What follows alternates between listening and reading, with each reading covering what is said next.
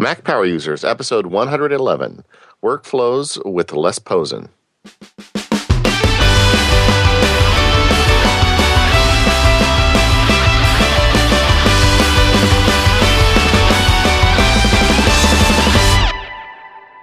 Hello, everyone. This is David Sparks, along with Katie Floyd. Hi, Katie. Hey, David. We've got a guest today who I've been admiring from afar for several years now, and it's Les Posen. Les, welcome to the show. Hello, everyone. Now, Les, you are you run a website called presentationmagic.com, and as you can already tell from the accent, Les is from Australia. In fact, is it Brisbane you're from? Melbourne, which is the southeast corner of Australia. Yeah. Okay. And so Les is he writes this presentation magic site, and he thinks a lot about giving better presentations. I saw your session at Macworld a few years ago, Les. I thought it was outstanding, and it was one of my highlights of Macworld last year. Yeah, and so we've had you on the list to get you on the show for a long time, but we thought we'd have you on to talk a little bit about Keynote and presentations in general with current Apple technologies.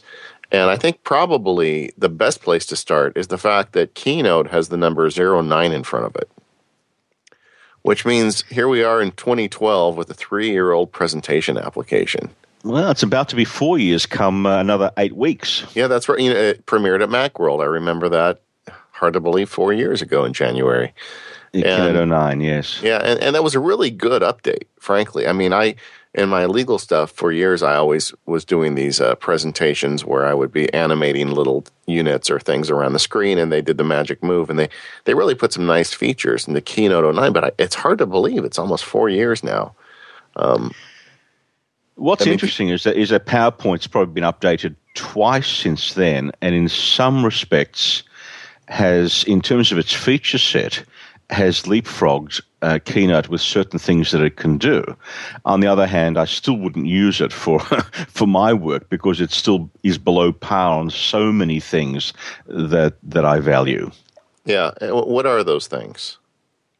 Well, clearly the clarity of text, the sharpness of the images, the ability to move images around and resize them without sizable pixelations, the range of builds and animations, which, if I go to especially a scientific conference, never ever get used. And I see over and over again the same old backgrounds. So at least with Keynote, we have some even with the built-in ones, the default ones, we have an attractive set of backgrounds and themes, as they're called. And then there's a third-party industry, if you like, that have come up with some very nice themes. So for me, whenever I go to a conference, especially a scientific conference, and I see the Dell projector start up, I go, I reflexively clench various parts of my anatomy, thinking, what am I in for the next hour or so? Yeah, it's funny. Unless I skipped right over that. I guess in addition to becoming, a presentation guru, can I use that word with you? Is that all right? That's okay. Yes, sure. Okay, but you also have a day job. So tell us just a little bit about that. Well, yes, for the last, since 1982, I've been a psychologist, and since 1990, a clinical psychologist. And my specialty has been the treatment of assessment and treatment of anxiety disorders, especially fears and phobias, which have become to be very intrusive into people's quality of life. So, and these often revolve around transport disorders, or transport fears. So, fear of flying, bridges, tunnels, elevators, public speaking, not surprisingly.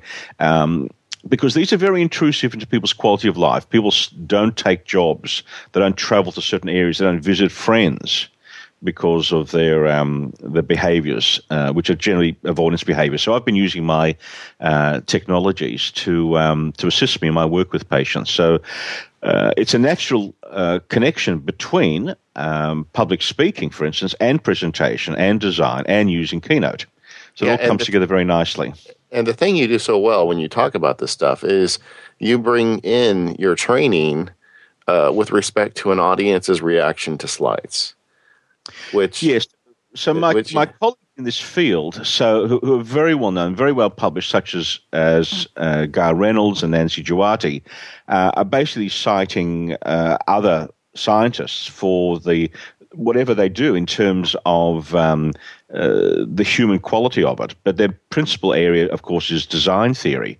And I come from a quite different perspective. I appreciate the design theory, but I very much come from a position of, we're human beings and we have brains and they work this way. Yeah. And they don't work the way everyone thinks they do when it comes to creating a presentation. Well, one of the things that I do in my all-day workshops is show people some videos to the 1960s on a topic known as social conformity, one of the oldest of the social psychology topics of what happens when people get into a group and how difficult it is to be that one person who says, I don't think it's working. And that's the philosophy I think happens with presentations, that we've always done it this way. I'm not going to go up against my boss who's doing it his way or her way, nor my lecturers or my professors. They've been doing it this way for years. I'm not going to be the one who says, can we change it? So a lot of what we see in presentations is due not because it works, but because of social conformity. This is the way we've always done it, so why are we going to change? Yeah, and really the software is designed around it. And by the old way, I'm talking about the presentation with a bunch of bullet points and small text and all the things that it's very easy to do if you open any of these presentation apps out of the box. Well, and if you look at it, the templates are set up that way. They want you to have a heading at the top and then either bullets or maybe bullets in a picture or maybe a couple of rows of bullets and maybe a couple of columns of bullets on this one. I mean, that's exactly what this presentation software is set up for you to do. Just plug in your bullet points and go. So the argument has been that if this is the way that Microsoft kind of wants you to do it, who am I to argue against them? They've been doing this for 30 years almost, since 1987 when I think 87 when PowerPoint first came out, having been purchased. I think PowerPoint is what I talk about. I think PowerPoint was called Forethought, and it was Microsoft's first external purchase of software, and it's the one that started off Microsoft Office.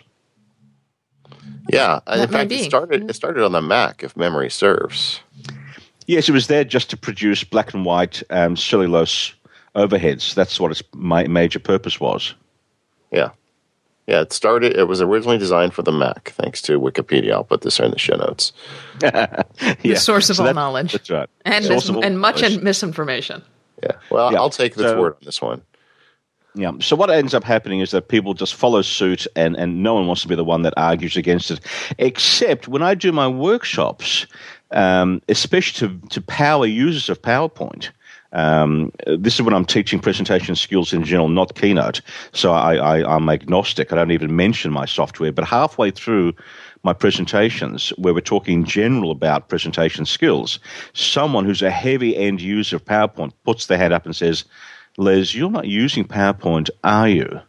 And it's not just because of the style. It's because they don't recognize the themes and also the animations, the moves, the builds, the transitions. They look at it and say, I've not seen that before.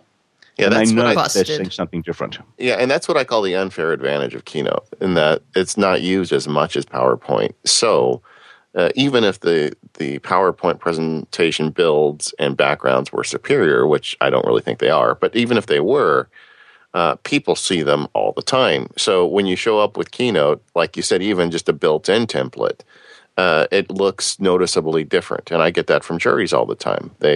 After I'll finish a jury trial, jurors will say, hey, I really liked your PowerPoints. Can you please send me your PowerPoint? I like to use it. I'm a sales guy or something, and I always have to break their hearts and tell them, no, it won't work. You got to have Keynote. But I've probably sold more MacBook Airs to CEOs than many other companies who sell Macs because the CEO comes up and says, you didn't do that with PowerPoint. And I go, no, it's Keynote. And you did that on an Apple, didn't you? And I go, yeah. And I bet you Keynote only operates on an Apple, right? I go, yep. Yeah, it's in the legal profession too. I mean, because there's guys who are diehard PC guys, and they will have a MacBook they keep in a drawer, and they do one thing with it. They run Keynote, and that's the only purpose for that computer. And so you definitely see that out there. And I agree with you, though. I've been looking at PowerPoint as it goes through its iterations, and it is much, much better than it used to be. I mean, I felt like, 4 or 5 years ago, it was laughable when I tried to use it. And it's not that way anymore. I do some presentations where I collaborate with someone on the PC side, And I've found over the years it's easier just to work with them than try to have two separate presentations or try to export my keynote to PowerPoint, and then it just never works. It's much easier to say, okay. I've been coaching someone who's been running PowerPoint on her iMac because she's giving some lectures at a university and she's touring through, I think, Rwanda, talking about genocide in Rwanda. This is her main area of research and activity. And I had to help her create some, shift some of the university-based PowerPoints, which is the standard, 6x6, as we call it. 6 lines of text and 6 words per line, and that's the rules, and don't change them, please, into something a little bit more suitable for her audience. And, it was a frustrating experience. Now, I'm normally pretty adaptable, but she wanted to use PowerPoint because that's what was expected of her, and I had to work with her in PowerPoint. Wow, it was such a difficult thing to do coming from Keynote. Just moving, pictures, images onto the slide deck was such a hassle. Yeah. Well, it is interesting. I think Microsoft is definitely making moves, and it's very curious that Apple has not made any moves with Keynote. And I get that they've been busy moving over to what they consider the next big thing, all this mobile stuff.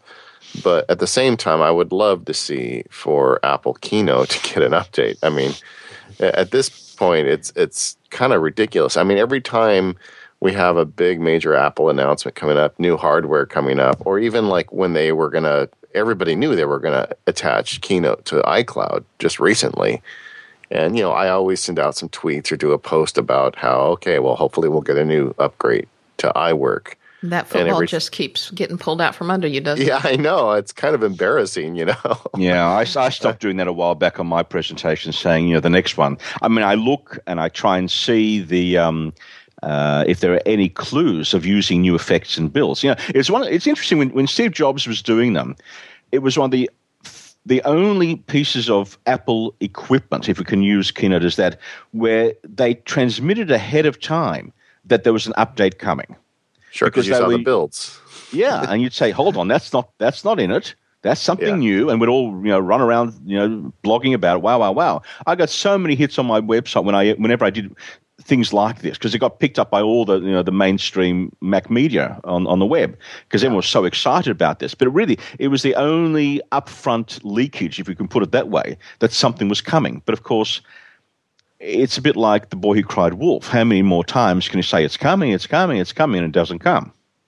Do you think any of that is the fact that they're trying to bring the desktop version of Keynote more in line with the iOS version of Keynote? And in order to do that, there's only so far they can go with the desktop version, because we've already seen, at least at this point, we've already seen that there's certain effects and there are certain transitions that won't run on the iOS version of Keynote. And with this big iCloud initiative and iCloud push, Apple wants everything to be up in iCloud and the transition to be seamless. And I know when I'm designing a Keynote that I know that I'm going to be running off of an iOS device, I have to give it some thought. Okay, I can't use that transition. I have to use this transition instead.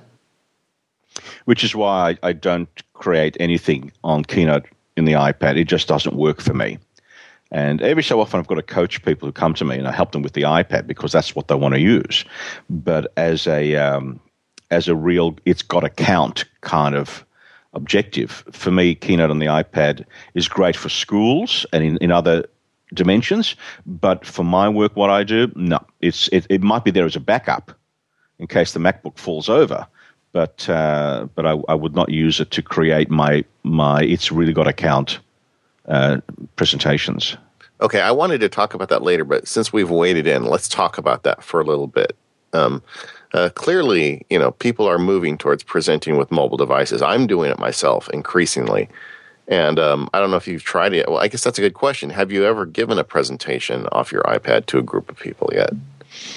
Yes, when I was at Macworld 2010, and I think, no, it must be 2011, because the iPad was released 2010. So the next year, Paul Kent at IDG allowed me to do a keynote on the iPad, little 1.5 hour how-to session.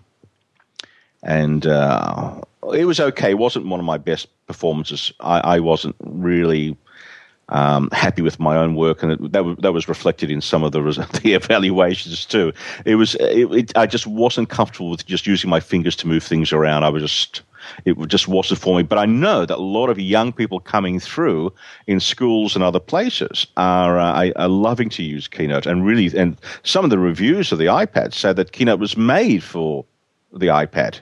This is just terrific. So perhaps with the iPad 4 with the A6 chips and so forth, perhaps we will see a greater similarity between desktop and iPad versions. But I have a lot of people asking me, I'd love to do it. There's one problem that people haven't been able to solve yet, and that's how do you remotely control the Keynote on the iPad? Have you made a solution for that? I think right now the only solution is the Keynote remote app for the iPhone, which is problematic because as thin and light as the iPhone is, it's still quite heavy. And it's not as elegant as having just a simple presentation remote in your hand. That's right. So I've not yet been able to find a solution. And until that happens, because I tend to I never, in fact, stand behind a lectern. I always ask ahead of time to be given a lapel or lavalier microphone so I can roam the stage and even roam the audience, depending on what sort of presentation it is. But I never stand behind a lectern. So I need to be able to remotely control my slides. One could walk around with the iPad in one's hand and remotely control it that way wirelessly, but that's a difficult solution at this point. I think at this point you have to do it with an Apple TV and have the Apple TV somehow connected to a projector. I think that's probably the way to do it now. And in a public sphere so far, I've yet to find anyone offer me an HDMI connection to a projector. It's all still VGA. Yeah, so it's interesting to me because when it first came out, I thought the iPad was a great device for a small presentation. By small, I mean 2 or 3 people. And the reason why I think it's so great is if you have a good Keynote build and you're sitting with, and I'll use my day job as an example, a client, I'll kind of flip through a presentation with him that I've got on the iPad, and then I will hand the iPad to the client. And that allows the client to have control of it at that point. And the controls are so simple. You flick back and forth to go forward and backward in slides. We can continue talking as I sit next to her, and she can flip through, and you can see where she stops, and she's studying something. And then you get immediate feedback as to where the question areas are, and you can talk to them about that.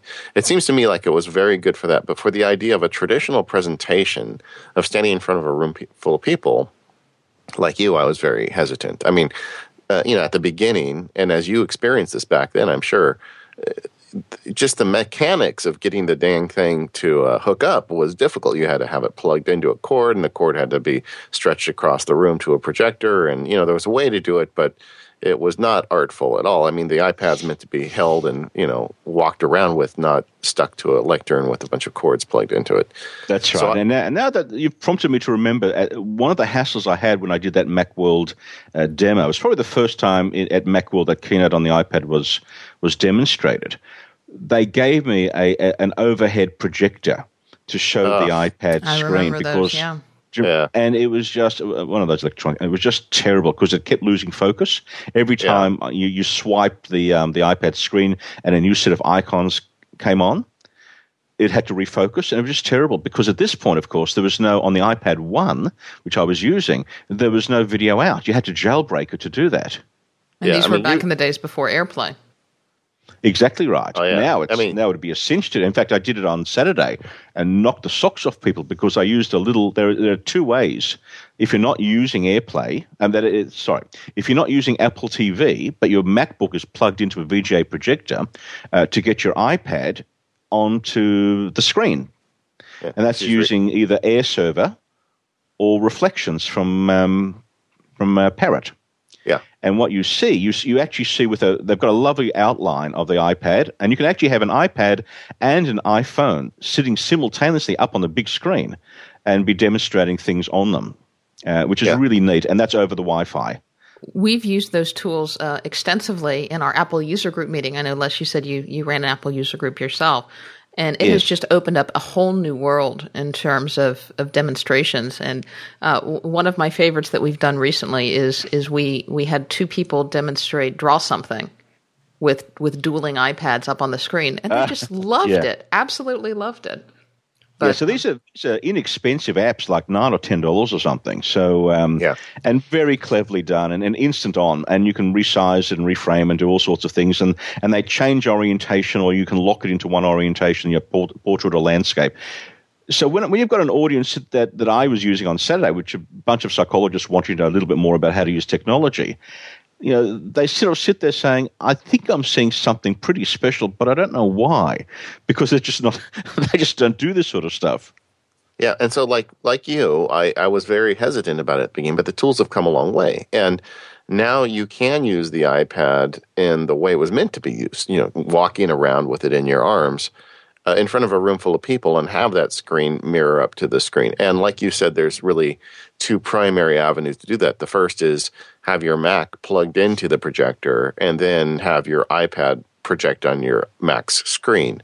So, it's just a simple connection between those two. And you can use that Reflections app is the one I would recommend. In fact, the books I write, they're all done with Reflections, all the screencasting stuff. So what I've learned to do, though, is you need to bring along your own wireless router point. Now, either it's going to have a live internet connection, or maybe it's an Apple Express that simply plugs into the floor, and both Mac and Windows, Mac and iPad and iPhone share the wireless connection. Exactly. Not necessarily access to the net. Stop right there for 1 second. Let's go through that. So what you're talking about, you take like an Airport Express. Apple makes them for $100. You can plug it in the wall. You can create your own little private wireless network. And it doesn't have to be plugged into the internet. It doesn't matter because, in fact, in some ways, it's better not having it plugged into the internet because you don't want notifications popping up while you're giving a presentation. So you plug it in. You create this little network. It's passworded so people in the audience can't join it.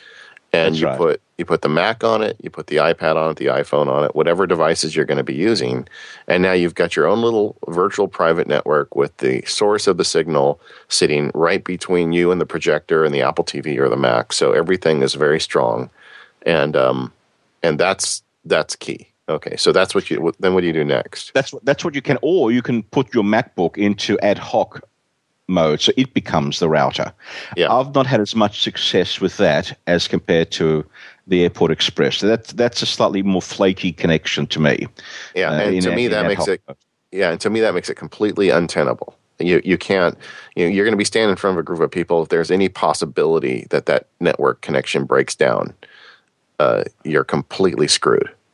Right, That's right. So what I've also done lately, though, there've been a couple of times when I've been at a hotel and giving a workshop, not about presentations, but about other things, and I'm using the iPad plus the MacBook, and I'll explain why I'm using the two a little bit later on.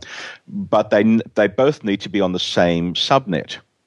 And what happens sometimes in the hotel, they'll only give you one connection. You can't connect the other one up. Right. Yeah. And if they do give you two, there's no guarantee they're both going to be on the same subnet. And if they're not, they don't talk to each other. They don't see each other.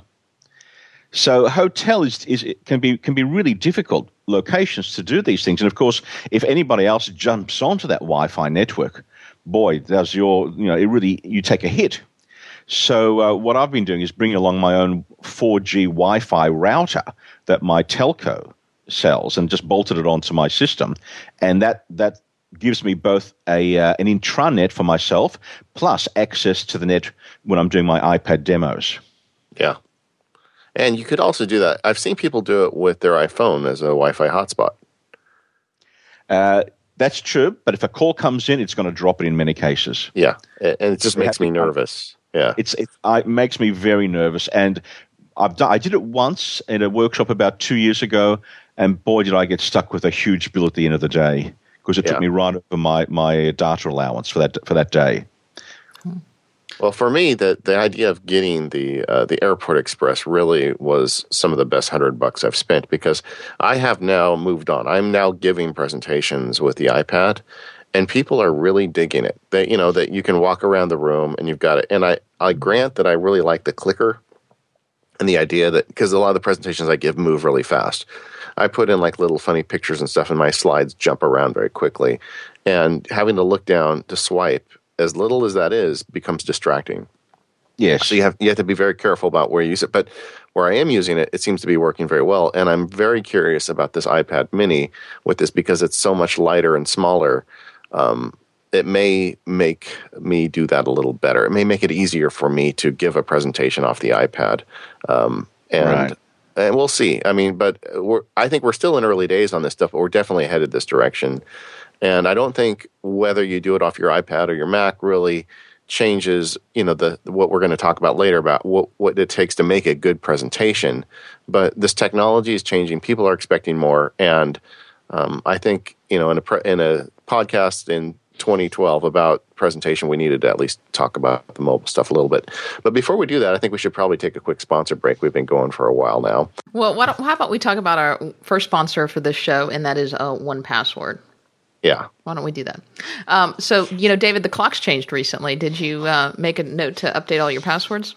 Yeah, and you know what I really love? On Twitter, a bunch of people were tweeting me saying that they're doing the same thing. So, it's working. Now, for people who don't know what we're talking about, tell them about your secret little method.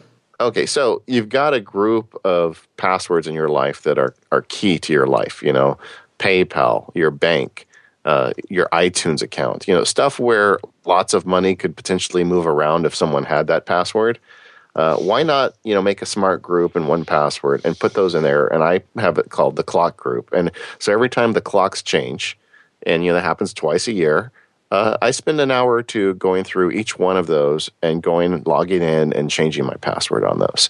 And that way I know twice a year my most important passwords get changed. It's just a little, I guess you call it a mind hack I use on myself.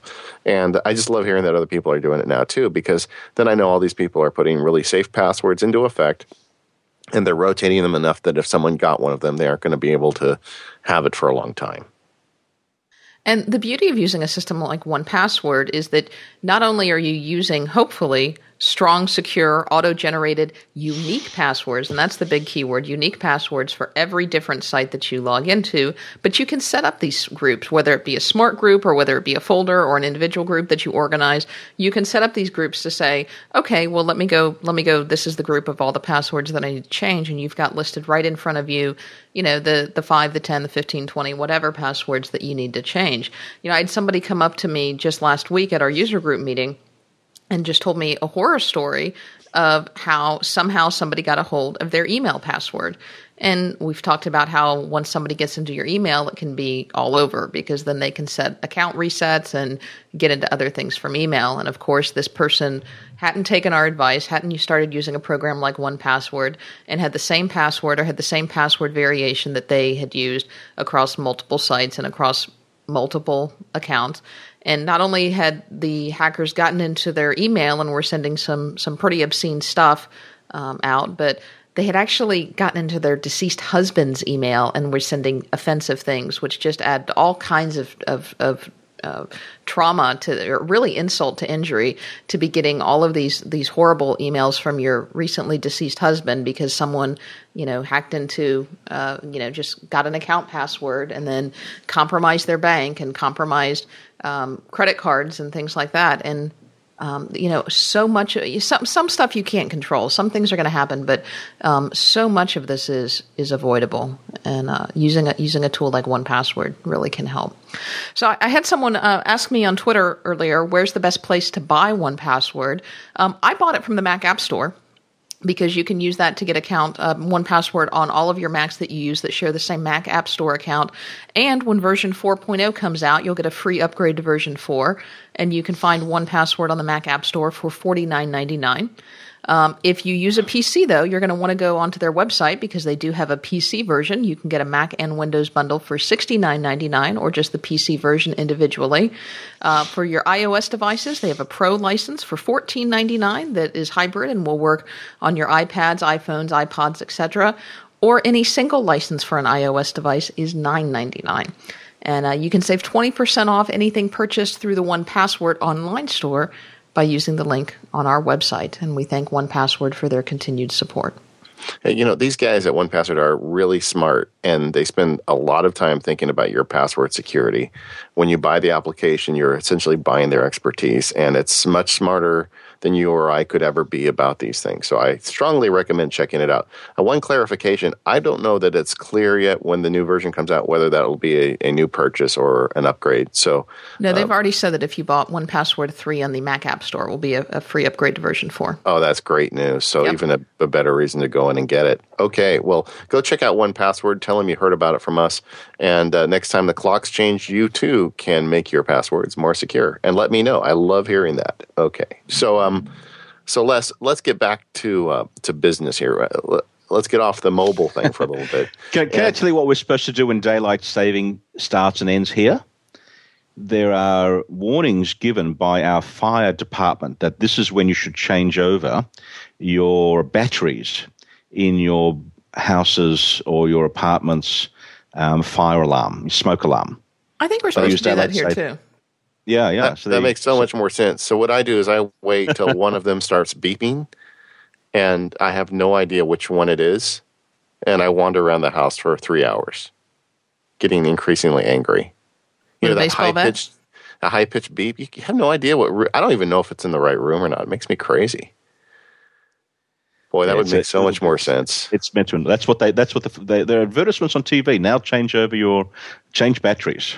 Yeah. If only I could use the same diligence towards my smoke alarm batteries that I do towards my passwords on my computer. Why don't you put a secure note that says, "Dear David, change your smoke alarm batteries," into that folder in 1Password? Oh, that's an OmniFocus task. That's not even that hard. I know, but then it would be in there from the same place. Yeah, it's just like we all choose our areas of obsession, and if mine doesn't involve an Apple product, then I'm much less likely to be diligent about it. Anyway, who's the guy who developed the thermostat? Maybe we can get him to develop. Nest, the Nest people. Yeah. Get him to do a smoke alarm. Yeah, that's not a bad idea. So, an Apple themed smoke alarm, with the same dedication to design. Anyway, listen. What I want to talk about is what your real point is, and this is where you use your other training, where you talk about what do people react to when you create slides, and what kind of presentation really gets through to your audience, no matter what you're using, whether you're using PowerPoint or you're using a whiteboard, whatever. I mean, what makes a difference with an audience? And this is where I think you really struck home for me when I watched your presentation.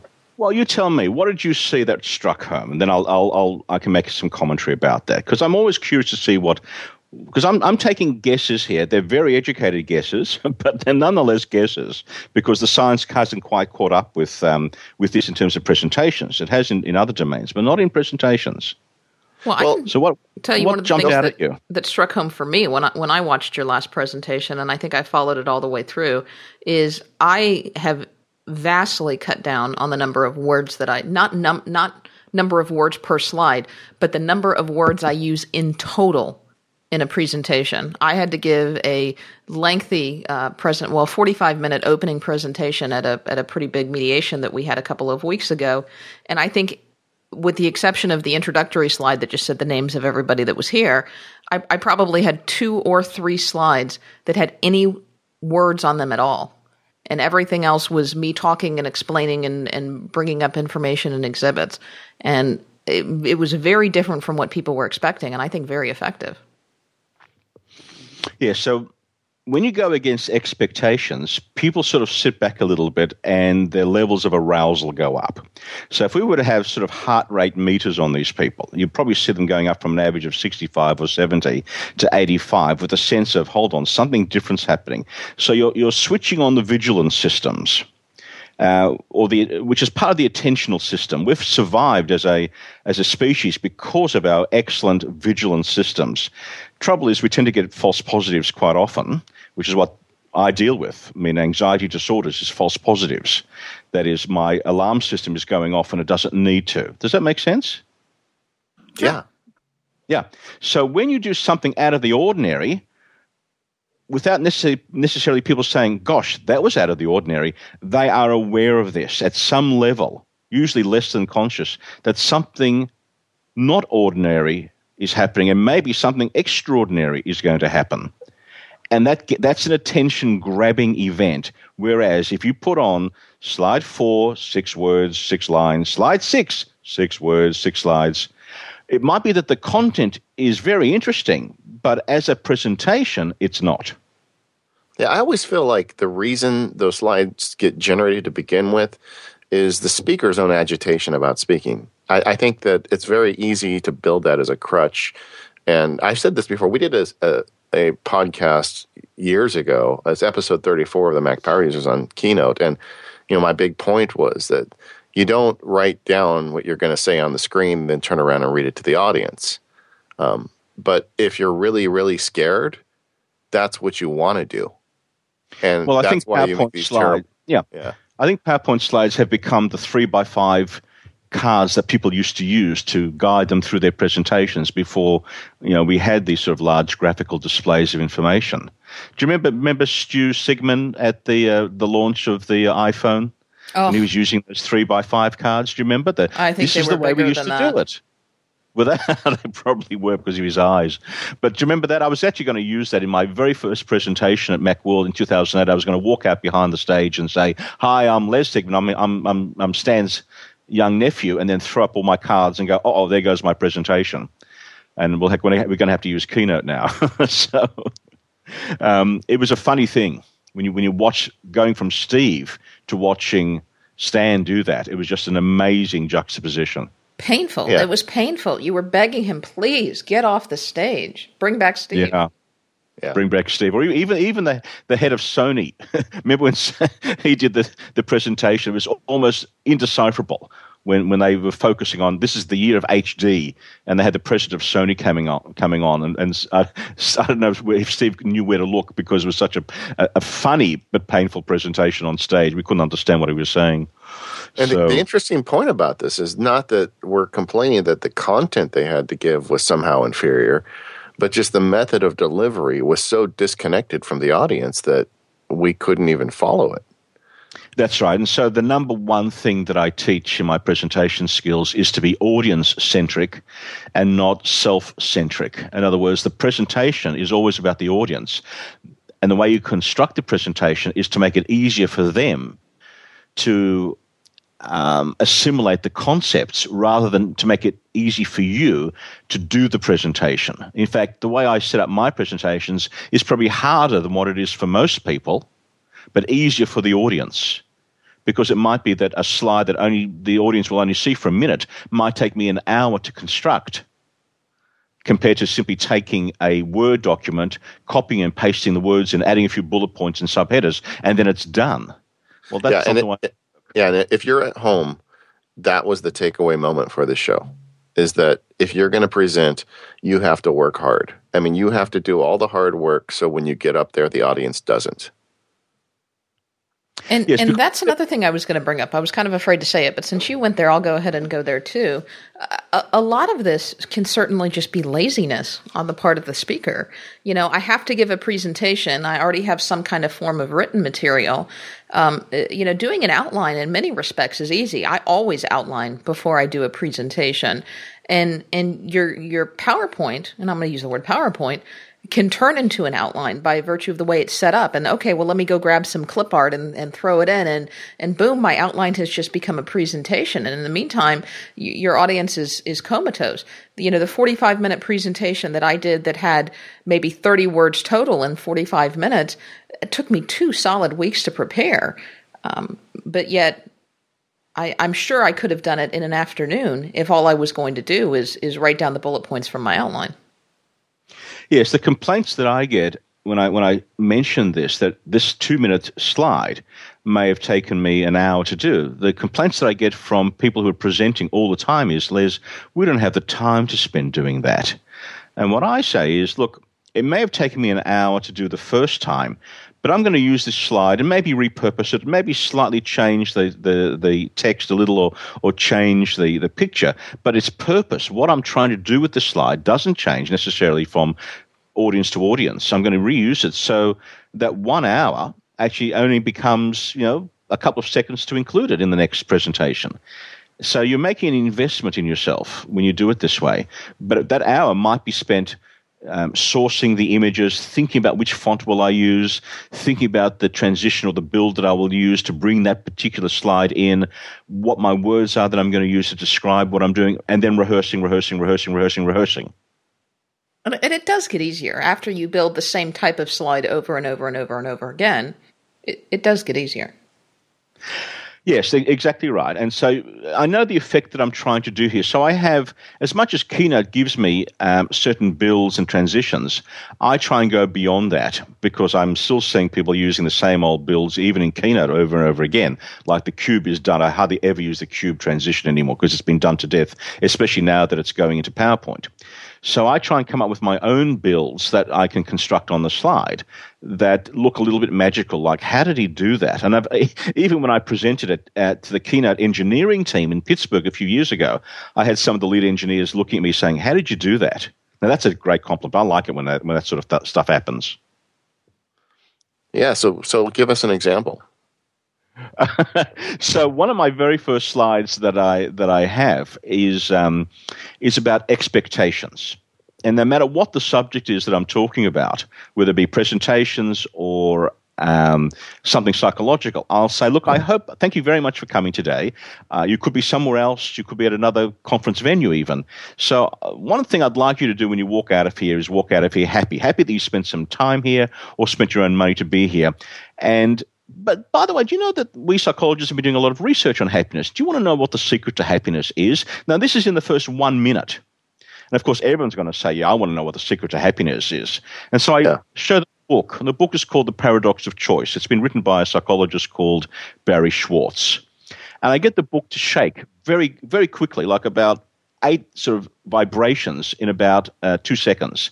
And out from the middle of the book, the pages of the book are slightly open, and out from the middle of the book pops a TED Talk of Barry Schwartz saying, the secret to happiness is, and then we get a laugh from that usually. Now, that particular vibration of the book, which is like about 10 different little vibrations, the Keynote team looked at that, and they're all smiling because the guy sitting about 6 feet away from me was staring intently. And I said, why is he looking so intently? He said, well, he's the lead engineer for animation. He's trying to work out what you just did. So just using the motion, but using it very quickly in ways that hadn't been done before. Yeah. So you're moving the object very quickly and in succession automatically. So it's as if you're shaking and rattling something, and out as a result comes tumbling a video, and then the video starts to play. That whole sequence gets a laugh. Yeah. Because my very first slide after my name, after the introductory slide of who I am and what we're here for, that's the very first slide. And people realize at that time, hold on, this is not Dad's PowerPoint. This is something different. Right in that first 1 minute. And then from there, it's up to me to keep that going throughout the entire session. Yeah, high energy. Now, do you use a lot of slides when you talk, or are you?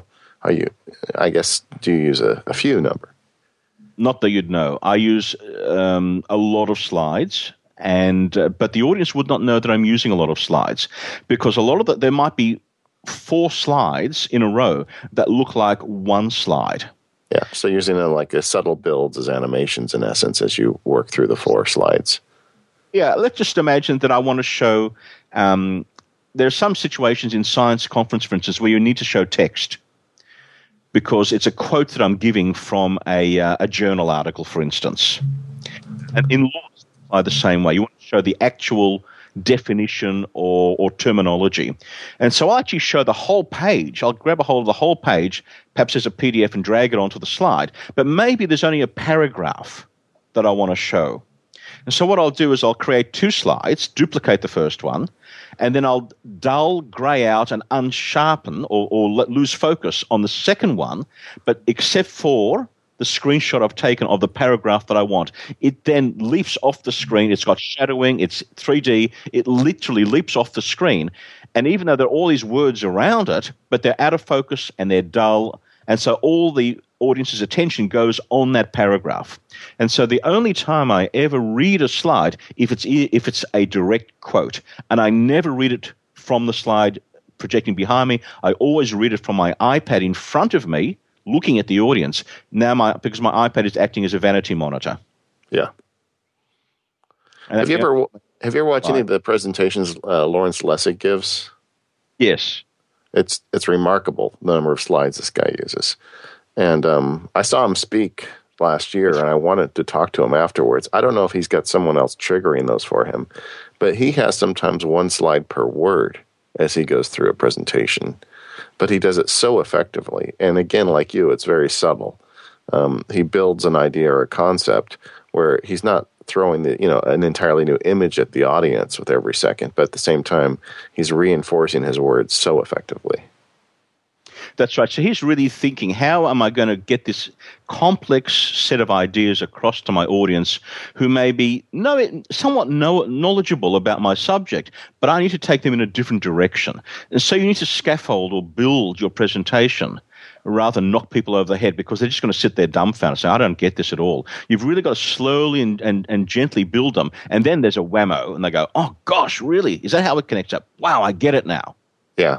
That's one of the moments. It's really hard to get these ideas across with the podcast, because it's just such a different paradigm. But it seems to me that if you were going to boil it down, it's really, you have to build the presentation for the audience, not yourself. And that is the fundamental thing, at least for me, looking at my own experience with these things. When I first started doing these, I made all of the mistakes everybody makes.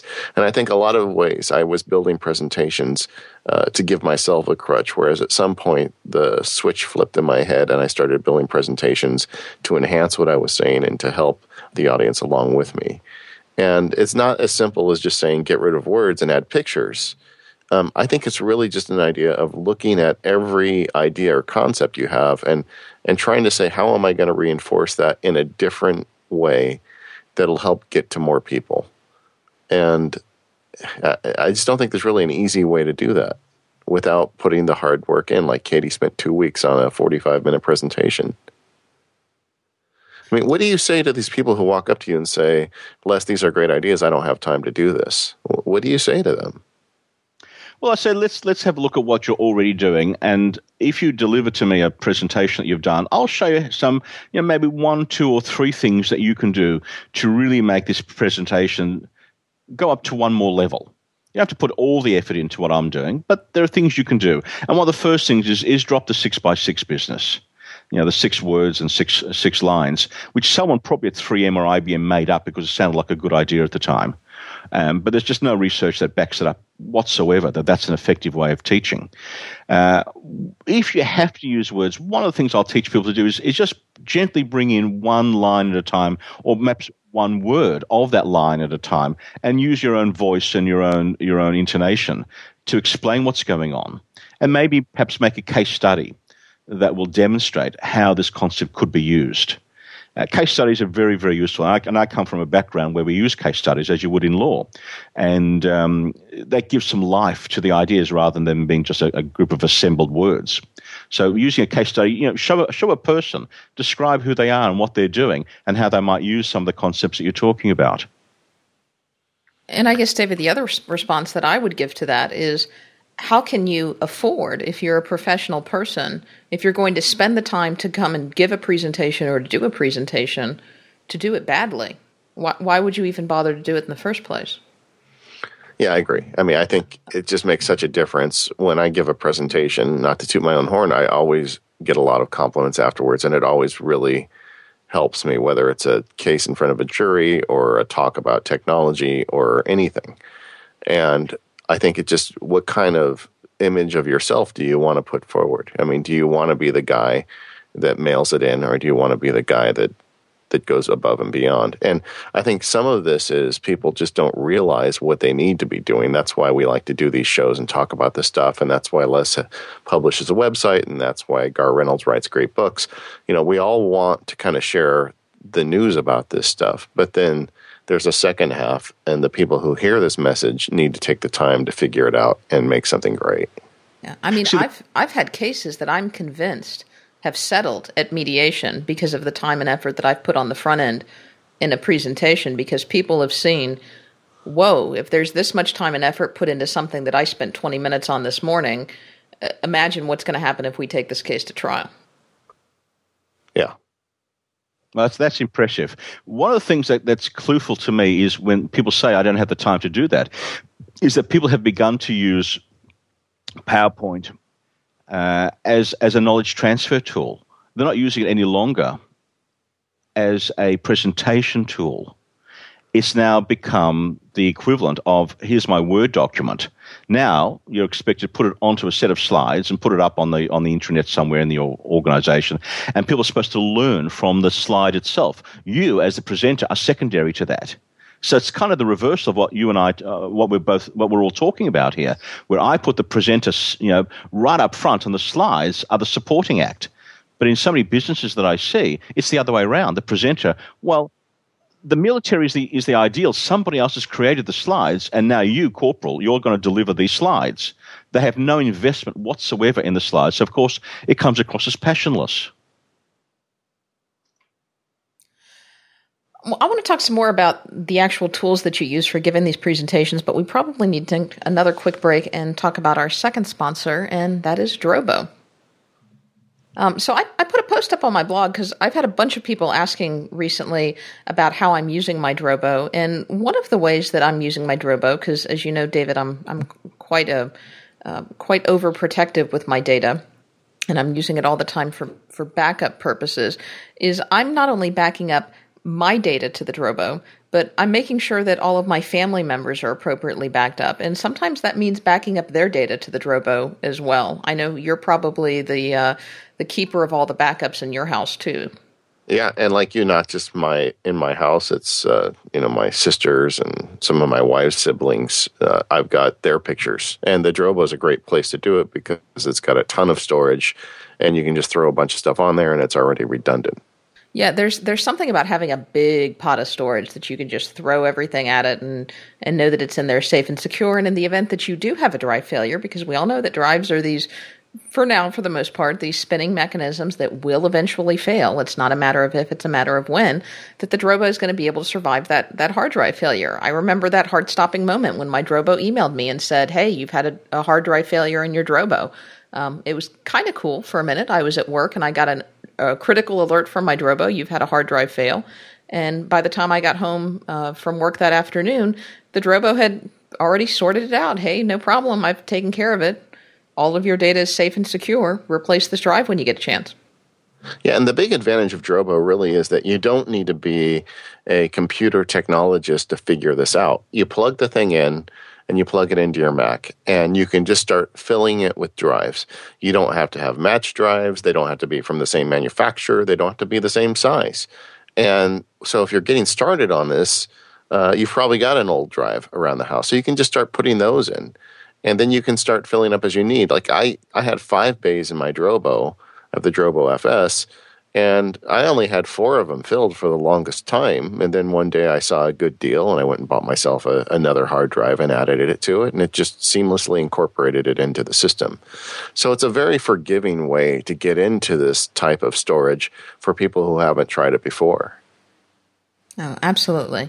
And so what I've been doing with my Drobo, in addition to archiving it for all of my personal storage, is every now and again when one of my family members' computers is in the shop, and I'm using air quotes, which I know you can't see because it's an audio podcast, but that basically means when it's at my house for whatever reason, it's getting a memory upgrade or a hard drive upgrade, or it's getting its operating system reinstalled or something's going in, I'll take an opportunity to go ahead and do a clone disk image or somehow do a backup of all that computer's data to my Drobo, because I'm not entirely sure that those family members are doing all their backups that they're supposed to be doing. I've configured some crash plan backups and things like that, and even some of those are coming into my Drobo over the network as well. But when I need a ground zero or a starting point for backup and recovery, I know that I've got those images on my Drobo, and at least I've got something that I can go for. Yeah. Drobo is a great product. The company really cares about this stuff. They make some really unique storage devices. Now they're shipping the 5D and the Mini, which the 5D's got the Thunderbolt connector, as does the Mini. The Mini is really aimed, I think, at the SSD, mobile storage type Drobo, whereas the 5D is the more traditional one you'll have next to your computer at home. But with that Thunderbolt connector, it's going to be really fast. So I'm really tempted to get myself one of those, to be honest. But you should go check it out at drobo.com. If you've got data that's important to you and you've got lots of it, I can't think of a better way to have a reliable backup right next to your computer. Yep, and if the 5D and the Mini aren't the kind that you're interested in, they have Drobos all across the spectrum at all different price points, whether you're just starting out for an individual, for a home office, or all the way up for the corporate environment. So you can go to drobo.com and check out all of your options, and we appreciate Drobo's continued support of the show. So, Les, I wanted to talk to you a little bit about the gear that you take when you are going to give a presentation. What's in your bag? Good question. It's really important to consider what to take because depending on the venue, you're probably going to have to work with the AV people at some point, and you really need to make friends with them. And so the way you treat them and the means by which you prepare for your presentation conveys to them your professionalism. And I've seen at professional conferences where they've really assisted me with all my needs, and yet other presenters, Professor this and Doctor this and whatever it might be, have really treated them ill, and then they're surprised when their presentation might just not quite work, or they're a bit slow to be helped out when the presentation falls over. Wow. So I come very prepared. My own power boards, my own extension leads. I let the guys do their job, and then I get out of the way, and then I say, well, what about this? And we work it out together. So what I bring is really very important. So like I said, extension leads, my Wi-Fi router or my Airport Express. Of course, you can't afford to leave behind, when you go to a major venue, several display connectors. You know, I take with me a display connected to HDMI plus 2 VGA, just in case one of them falls over or breaks, or I leave one behind, which I've done in the past. I take my Kensington remote, which is my preferred little hand clicker. Is there a specific model if people wanted to look it up? Yeah, the one I use, there's two, and the one I use is the one that comes with a little wireless USB connector. So you have to give away one of your one of your USB ports. But it also doubles up as a 2 gig drive, USB thumb drive. Okay. So you can actually store a backup of your presentations on there as well. Yeah, Les, is that the one with the green laser? Yeah, I never use lasers. Oh, that's good. That's an interesting point. Why not? Never, and I always make a joke, because at some point when I'm teaching presentation skills, not just Keynote, but generically, I'll often touch and say, by the way, never use your laser pointer watch. And I say, this could be determined as a sort of early advanced forms of Parkinson's, but just be very careful because no one holds it steady. But the real reason is it looks as if you haven't prepared. It looks as if you're doing things ad hoc, and I would always, in my presentations, if I want to highlight something, I will highlight it in the presentation, because that's where I want your eye to look. I don't want it to appear as if, what did you mean? Oh, that part. Oh, yes. So I've developed tools so that if someone says, what about that part of the spreadsheet?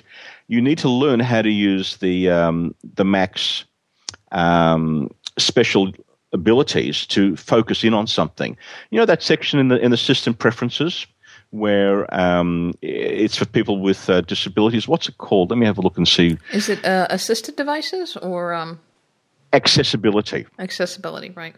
Yeah, and if you go into accessibility, you'll see display, zoom, voiceover, audio.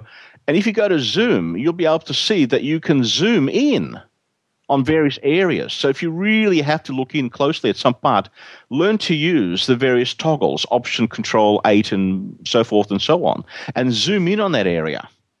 That's what I would do rather than use. I mean, laser point's easy, but no one ever holds it steady enough, and it gets really very, very distracting over time. This way, at least you look as if you're prepared, and I really want your eyes to go to this part of my presentation. You've done the work. Yeah, that makes a lot of sense if you can predict that. Like if you're solely in control of a presentation, sometimes, for instance, if I have an expert witness examination, I have a presentation built around the examination, but they may want to talk about something that I don't know exactly what portion of a photograph is going to become the focus. And in that case, I need a laser. But I agree with you. It's actually, when I use the laser, I try to hold it with two hands to just try and keep it as steady as possible. Now, the other thing that I use which is installed permanently in my menu bar, is something called Zoom It. ZOOMIT, Zoom It, which gives you different shapes and sizes of loops, LOUPE. That's what the expression loop around. Yeah. And you can actually use this, and it simply uses Control Z, and that will automatically bring up a focus, and you can move it around as if it's a magnifying glass. Yeah. So the difficulty with it is you have to be at the Mac to be able to do that. The alternative that I use sometimes is I'll actually walk right up to the projection screen if I can get to it and just stand there and point at various things if I can do that. Some people use a pointer, a stick. I prefer to do that than using a laser pointer, but laser pointers become default. I don't think it's the way to go if you can possibly help it. Yeah, I agree. Well, there's one other thing on the Kensington that I like very much, as well as doing forward and back, but there's a fourth button which sends your screen to black. And sometimes, if I'm asked a question and that's taking us away from the slide that's behind me, I'll send it to black so that it's just the audience and me having a discussion. And the slide is not there taking up visual space, if I can put it that way. That tells the audience I'm really interested in what you're talking about. So I go to black, and then we'll talk, and then I hit the button again, and it comes up to the previous screen, and we continue with our presentation. You know how many people I work with who don't know that if you hit the B key on your keyboard in PowerPoint or in Keynote, the screen goes to black, or if you hit the W key, it goes to white. Most people don't know this. Wow. Yeah. Now, the Kensington... Go ahead, Kate. I was going to ask, the Kensington remote, does that require that you install software, or does it just work default out of the box with the Mac? Mac PC just plugs in and it becomes basically a second mouse. So you can do that. Now, I need to tell you one other piece of software that I use, which is $50 and is really making big inroads in education, but I use it all the time in presentations. And it caught the developers of the software by surprise when they saw me using it for presentations. Can I spend 2 minutes on this? Absolutely. Okay. So this is a software which is both an app for the iPad, not for the iPhone, just for the iPad, and for your Mac or PC. And it's called Doceri, Doceri, which I think in Latin means to learn or to convey or something like this. So there's a company in South San Francisco who developed this software. I first saw the Macworld about 3 years ago and in beta, and then I purchased the software. But here's the deal. You can, one of the dilemmas I've always had with Keynote, and those people who use PowerPoint on a tablet always laughed at me, and that is, how do you annotate the slide on the fly? How can you draw a circle around it? This is what we were talking about before, about using the laser pointer, yeah? But how can I do this on my slide as well? Am I making sense? Yeah. Sure. How can I draw a red line or an arrow or even write a word that highlights something on the slide? Well, that's what Doceri allows you to do. It's one of the things it allows you to do. So if your iPad with Doceri app and your Mac or PC are on the same wireless network, the Doceri app will demonstrate, it will link, and you'll get an exact copy of your Mac desktop on Doceri, on your iPad, in which case you can then annotate, standing away from your Mac, annotate what's going on. Does that make sense? Yeah, it's actually a really good idea. You'll use the iPad at your table or wherever you're at talking. You've got your Mac across the room using your Kensington remote to advance slides, and Doceri is mirroring your Mac desktop on your iPad, and then you can take your finger or a stylus and start writing on that, and it appears on the screen of the Mac. Yes, exactly right. And then it appears, of course, on the screen. So what often happens is that one of the worst mistakes you can do in presentation is turn your back to the audience, look at the projection screen that they're looking at, and read the slide, because then you disengage from the audience and you give them permission to turn their attention away from you, which you don't want to do. You want to stay in charge. And again, the slide is the adjunct. It's the accessory. It's the B actor to you. It's the support actor. So what my primary purpose of Doceri was that I could stop schlepping my 17-inch monitor to presentations with me, because that 17-inch monitor acted as my display monitor, as my what's the word we can use for it? A vanity monitor. Yeah. Where you see in front of you, we see this at Macworld at all the Steve Jobs and now Tim Cook keynotes. They look down every so often, because what they're doing is they're seeing the next slide to come and the current slide, and they don't have to turn their back to the audience to watch what's going on behind them. Well, that's what I used to do with the 17-inch monitor, plus a splitter screen, a splitter cable, so I could take two feeds. Now the iPad with Doceri does all that for me, which is just terrific. That means I can keep on facing the audience. And what I've done is I've put the iPad onto a microphone stand, which I take with me. And there's a special clip that handles the iPad called the iClip. It comes from Italy, IKLIP. And it's built to handle iPad 1, 2, 3, and I assume 4. And it sits on my microphone stand right in front of me. And that way I can keep looking at the audience and know what's happening behind me, because my iPad is acting as my display monitor. Plus, I can annotate my graphs and charts, whatever it might be, and as well as advance the slides. The other thing it does is it actually records all your slides. So you can play it back if you want to. All the annotations, you can play it back in real time if you want to. Yeah, and that's one thing. If you're listening to this and you haven't used presenter mode on the iPad, you need to try that, because it's so useful. Even if you just want to go the old way and have a Mac sitting in front of you with the screen, it'll show you how you're doing on your time. It'll show you the next slide. It's customizable, so you can set it up whatever you need. And I couldn't give a presentation without something like that. I find when I go to my workshops and my presentations and I'm teaching, I'd say 95% of people don't know, even in PowerPoint, that presentation mode exists. Because when you go to a conference, you're given the projection behind you, plus you've got a monitor that sits near the lectern. And so what ends up happening is that people look down at that monitor to see what the slide is, but it's not the next slide. The whole setup of conferences is the same slide. So, of course, they're going to read that slide. So I always make a deal with the conference organizers. I can only present away from a lectern. You've got to give me a table for my Mac, and I'll bring my iPad, which will be my display monitor for myself, and lavalier me up, and I'll control the slides myself. You guys control the audio volume if you want to. And then I can roam the stage, I can roam the audience, and I can be myself. The lectern gives you authority for that 1 minute that you start with. The rest of the time you're hidden behind that in darkness, and the slide takes over. Yeah, and that's why it's interesting to me to see how things continue to develop on the presentation from an iPad, because it does give you the ability to have the next slide on your iPad in front of you, and it does give you the freedom to roam the room. And there are some things about that I really like, but the remote is a big deal for me, because I move slides so quickly. And once again, I don't want it to become about watching that guy who keeps looking down at his iPad. But it just seems to me like it's come a lot closer to something useful for me than it was ever before. I think this year I'm giving a presentation at Macworld in January. I'm very tempted to give the whole thing off the iPad, even though a bunch of it's going to be Mac-based screencasts. So we'll see.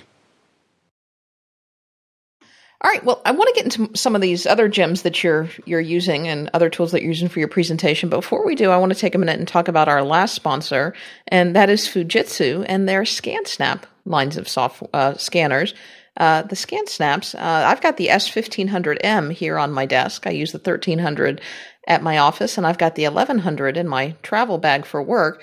So they've really got a broad range of scanners that you can do just about anything with. There's a scanner for everybody, and everybody wants to go paperless. Everybody wants to have a way to manage all of this stuff that they've got in their life. And I've had so many people say, "Yeah, I'm going to do that. I've got a whole filing cabinet that I want to go through, but it's okay. I've got a scanner that came with my printer. I've got one of those multifunction things, and I'm just going to do it with that." And then I'll see him a month or two later, and I'll ask him. I said, "So how have you gotten on that scanning project? Is that working with your printer?" And they'll either tell me that they haven't started, or they started and they got maybe 20 or 30 pages in, and it's just not working. Yeah, trying to get serious about paperless with a multifunction scanner, is like trying to build an airplane with duct tape and cardboard. I mean, I guess maybe it's possible, but it's a lot of work. And, a real document scanner is what you need to make something like that happen. And Fujitsu just does such a good job of it for the Mac. I really love this product, the Fujitsu scanner. I bought my first one probably 4 years ago. And Fujitsu has they've supported the Mac the whole time through. They have really excellent software. We were talking earlier about people mailing it in. Well, Fujitsu doesn't mail it in with respect to the Mac support. They have excellent software. It's got all the OCR stuff built in. They're constantly updating it and trying to make it better. And their scanners are just top notch. They scan both sides of the page if you get the 1500 or the 1300. So when you run a piece of paper through it, you get both sides in one pass. It does all that stuff you need to make it look good and get it into your system. And frankly, I find it very useful in conjunction with my presentation work, because when I want to bring in a document and put it up there, I just do a high pass scan with my Fujitsu ScanSnap, and I'm good to go. In fact, Les, you were saying earlier before the show you use a Fujitsu ScanSnap in relation to your presentation work as well. Yes, I have two. I have my original 300M, which was the small 10-page one that's portable as well as powered up, which I've had for like 4 or 5 years, and is great. And I also have the little portable that Katie was talking about, the 1100M, which 1100, the little one-page one that plugs in via USB only. So I use that as well, because there are some things, some pictures from newspapers or whatever else that I want to get in there, and I want to show that it's the original article and so forth. I actually do have a flatbed scanner, but I only use that because I might need to take a book or a magazine. I don't want to cut it up.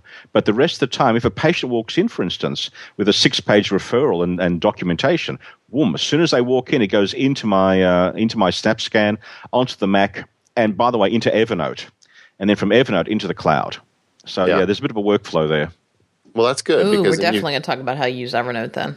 Yeah, so then you've got it everywhere. But I mean, like I've been in hotel rooms, when you're in trial work, a lot of times, as much as you try to avoid this happening, there's always some document that shows up late in a trial that nobody's seen before, or suddenly it becomes much more important than it was. And so many times the ScanSnap has saved my bacon in a late night hotel where I'm, scanning in at 600 DPI, a nice image, and then it's up on the screen the next day in my presentation, and I'm able to work with it. And they just do a really good job. If you're driving a Mac, I would strongly recommend starting with Fujitsu if you're looking at getting yourself a document scanner. And they do have a scanner for every need, whether you're looking for the big one you can stick on your desk at home or the one you can stick in your briefcase.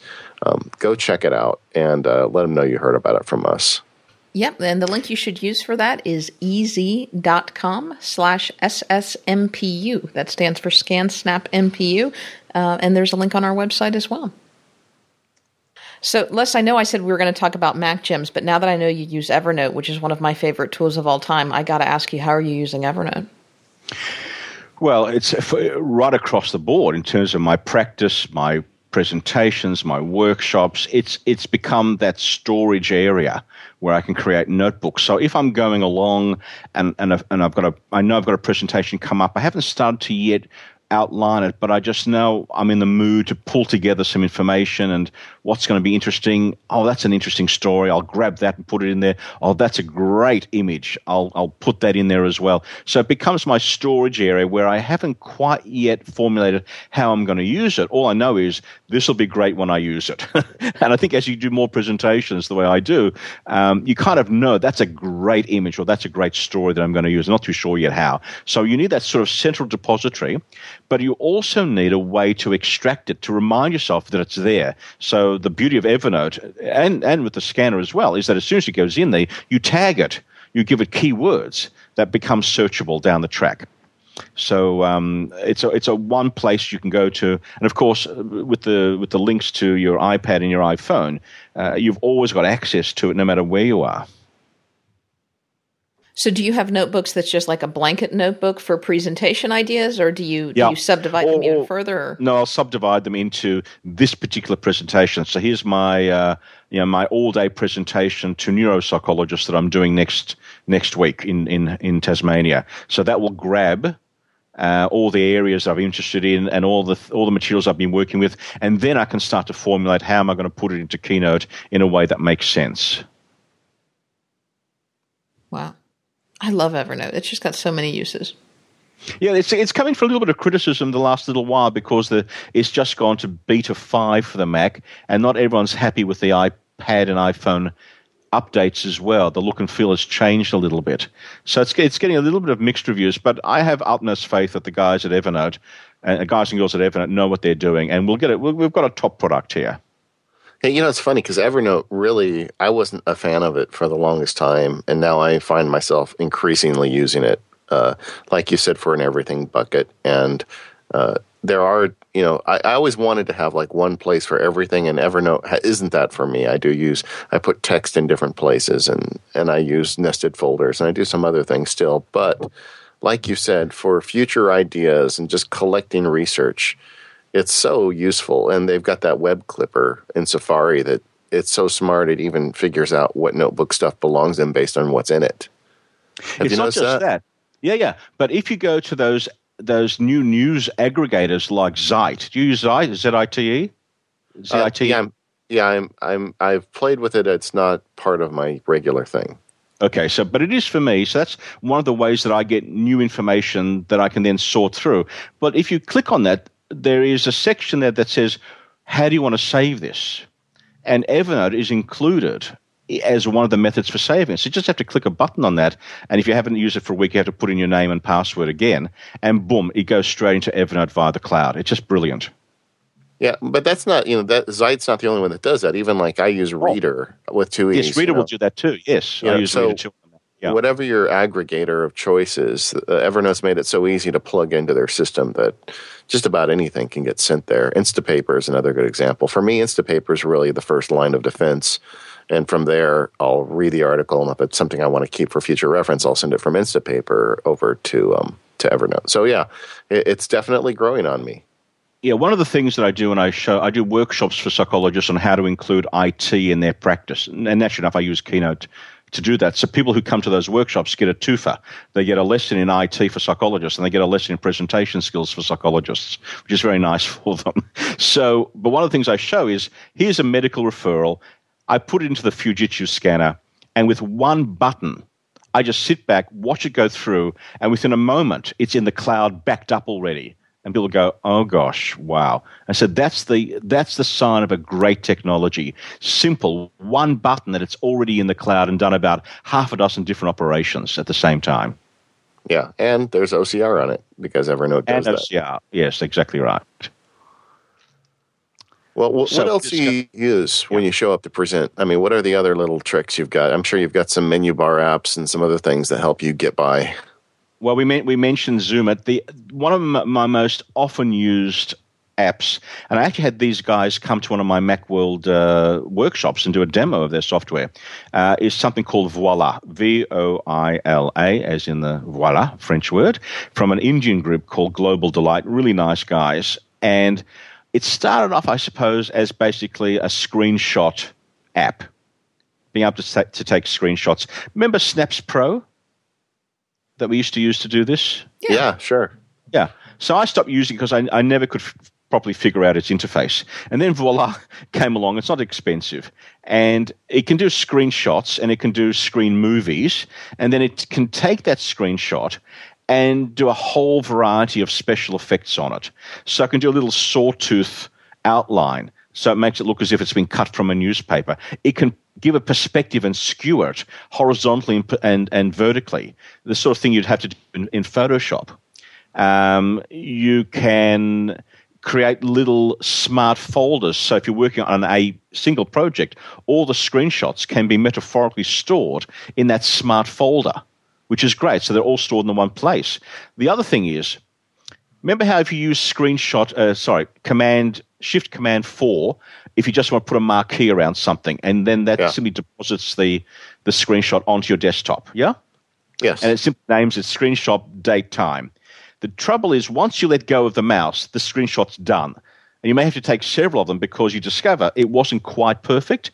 Well, what happens with Voila is with Shift Command 4, it does the marquee, but then it leaves it there, and you can gently move the marquee to exactly where you want it to be. Then press the camera button, and it takes a picture rather than just. I think I got fairly close to it. This allows much more precision to it.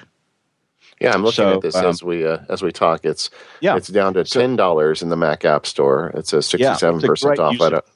It's a great use of $10. Several 5-star apps. I think I'm just going to have to buy it and check it out. So there's several of these apps like this though to manage screenshots and help take better screenshots. But so this is the one you like though. Yeah, because you've got to have a look at what else it can do. And it can do other sorts of effects and the smart builds, and you can rename the screenshot and tag it and do all sorts of things with it. And these guys keep using it. You can do a countdown if you're using menu items. The thing keeps changing all the time. You know, if you want to take a picture of a site that's got flash and it keeps changing, you can actually do a timer on it as well. So it's very, very, very useful. And I do a lot of screenshots because I'm doing a lot of overlays to try and trick the eye. So I've got layers of the same picture. The audience only sees one, and that's how things can come out as if they're coming out between the pages of something. But I have to use a screenshot to do that. Yeah. Well, if it's good enough for less, I'm in. I just spent my $10. To see how easy it is to use, and you'll come up, I'm sure, with many new ways to use it. All right. Can't wait.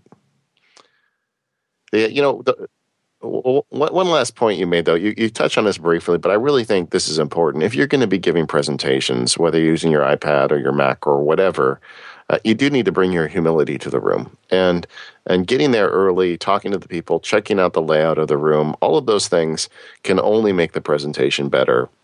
And I think it's something that people often overlook. When you spend so much time, let's say you're like Kate and you just spent 2 weeks making the presentation, why wouldn't you get there 2 or 3 hours early and make sure everything works and run it through while the room is empty and do everything you can to remove any possibility of something going wrong? Because to do this right, it is an enormous investment of time, and you should don't drop the ball at the 1-yard line is what I'm saying. Get there and talk to the people who do the presentation stuff.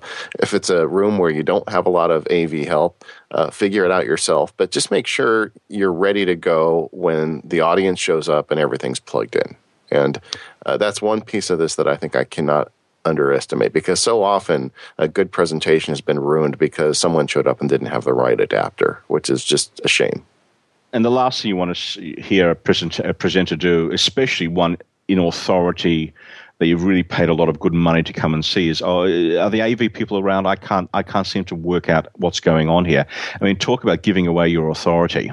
It's not a pretty sight. So, for instance, on Saturday morning, this past weekend, I gave a 45-minute presentation at the start of a full day's workshop for 100 psychologists. I went in the day before, because I wasn't that far from the air. I went in the day before, had a look around, scoped out how I was going to walk around the room, and that allowed me to make some final little subtle shifts to my presentation to include things that maybe I wouldn't have included, and to leave out things I would have may have compromised my presentation. I checked out the sound system, checked out the volume. For instance, my very first slide before I start always has a sound file on it, so that we can check out sound volumes, because I have a lot of movies and sound in my presentations. And the last thing I want to do is it to be either too low or too high. So I always check it out beforehand with a sound file on my very first slide. Yeah, I mean, it just makes sense. I mean, when I have a trial, I do the same thing. I usually go in the week before. I call the court clerk and say, is there a lunch hour I can come in? And then, bring donuts for the staff or whatever. But just make sure that everything's going to work. And please, please, please, if you're going to spend the time to make a quality presentation, don't drop the ball there. So anyway, I think I've been on that soapbox long enough. But it's always nice to hear from somebody else who does this professionally as well. So, Les, where can people find more out about you? Where can they find links to your work, and if they want to attend one of your workshops? Sure. So there is my main blog website where I've got about 4 blog articles that I'm about to put up there, but I keep getting disturbed by other things that I'm doing. But the main website is presentationmagic.com. I was just going to say, this is a really good website to add to your RSS feed because Les doesn't post so much that it becomes overwhelming. The stuff he does put up is always really good. So it's one of my must reads. Yeah, thank you. There are some YouTube videos that I've done which show you some special effects that I've created. And also there's one that I put up in September last year following a presentation I did in Seattle, where I was invited over to do a presentation on one of my areas of work, that's Fear of Flying, to a passenger experience conference. And the people who were on before me were the head of Airbus and Boeing marketing. And you can imagine the sort of PowerPoints that they delivered. And I came along and did my thing. This is interesting. I actually recorded what I did using my iPhone 4, not a 4S, just the iPhone 4, sitting on a bench, a table, watching me do the presentation. And I took the video off that and the audio off that. And then I used another piece of software, which I really must mention, called ScreenFlow. We love ScreenFlow. To merge. Yeah. So it's just been updated to ScreenFlow 4. The new update's just out now. Major improvements. What I did is I exported my slides as a QuickTime movie, imported it into ScreenFlow, exported the video of me doing the presentation from my iPhone, and then took me about an hour and a half, tinkered around, so I kept changing between the slide the audience was seeing and me doing the presentation. So you can watch me do my thing on YouTube and simply put my name in and put in Apex, A-P-E-X, and you'll see me doing my presentation, and you'll see some of the effects that I like to use and the way I like to think about doing presentations. It's really quite different than what you'd expect in the airline industry. Smart. Yeah, ScreenFlow is a great application, and once again, it's one of those that seems to be the go-to application for a lot of people who are making great content. It allows you to record your screen. In fact, combining ScreenFlow with Reflections, which we talked about earlier in the show, you can screencast your iPad as well. That's right. I think you're going to see ScreenFlow used a lot more in user-generated teaching facilities, not just for doing screenshots, but for actually generating content, as in Coursera and those sort of applications where people can enroll for training. I think you're going to see a lot of use of Keynote and ScreenFlow together. That's my next big major blog article about how to use this to do online training. Yeah. Some of the presentations I give in screencasts, this is a use of Keynote I have, in addition to standing in front of people and doing my thing, is I will create a presentation in Keynote and just capture it in ScreenFlow and then edit that in with actual screencasts. And it just gives me a way to very cleanly show points and whatever it is I'm talking about. It's a very nice workflow. Exactly. And one of the things that ScreenFlow will do is it makes up for some of the deficits in Keynote, where if you're doing a complicated slide with lots of moves and builds and audio, and Keynote just isn't handling it well, you can export the QuickTime movie and then do precise timings in ScreenFlow, then bring it back into Keynote as a movie. Yeah. Well, Les, I am so glad you came in to talk to us. We've been wanting to have you on the show for a long time, and I hope anybody out there listening who has any interest in getting better at presenting will go over to Les Posen's presentationmagic.com website and check it out, and just keep doing what you're doing, Les. We're all enjoying it. Well, thank you very much. I think the world needs a different way to present, and I think we're all trying to move towards that end. Yeah. For us as audience members as well as presenters. Exactly. I just sat through a presentation the other day, and boy, it was really rough. It was really rough for me. You can find links to Les's website as well as all of the great tools that he talked about on our website. That's at macpowerusers.com or at 5x5.tv/MPU. You can also send us feedback to feedback@macpowerusers.com. That's an email. It'll show up for both me and Katie. And you can get us on Twitter. It's at MacPowerUsers. If you want to get Katie directly, she's at Katie Floyd. I'm at MacSparky. And Les, are you a Twitter guy? At Les Posen. Okay, Excellent. So you can find them at Les Posen. Katie and I also are doing app.net now. I'm still trying to figure out how it all works in terms of what I talk about in the two different platforms, but I guess that's a show for another day. All right. Well, Les, I think you've helped a lot of people here, and we thank you for your time. Thanks so much, guys. Really enjoy the experience. Bye-bye. All right, everybody. We'll be back with another show next week. In the meantime, go to Les's website, presentationmagic.com, and have a great day.